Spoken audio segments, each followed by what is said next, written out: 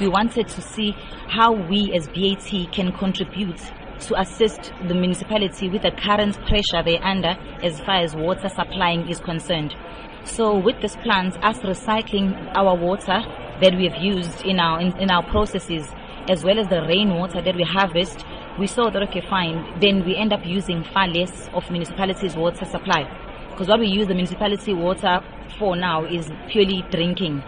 But for toilet flushing, we use our recycled water. And for processes that includes our boilers, which consume 4,000 liters a week. As we drain every week, we use the recycled water. So it has actually been beneficial to the factory as well as the community, because last year alone, we used 40 million liters of the recycled water, which could have been municipality water had we not had this project in place. Tell us how exactly the project works. Okay, we harvest the rainwater and it goes to a collective tank.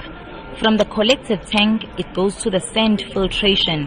Sand filtration process removes all the big particles, the big solids and the normal general waste from the water. From sand filtration, we then go to activated carbon. When you put the activated carbon, that removes all the bad smell, the bad taste from the water, the viruses and all of that. After that process, we go to ultrafiltration. From ultrafiltration, this is where now we removed all the suspended solids. So the water is as pure as you can see after ultrafiltration.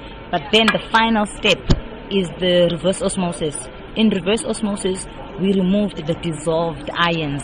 That's the final step, making the water far pure, as it has no minerals when it gets to the last stage. We understand that this is a pioneering project in that none of your other branches anywhere else in the world is using it.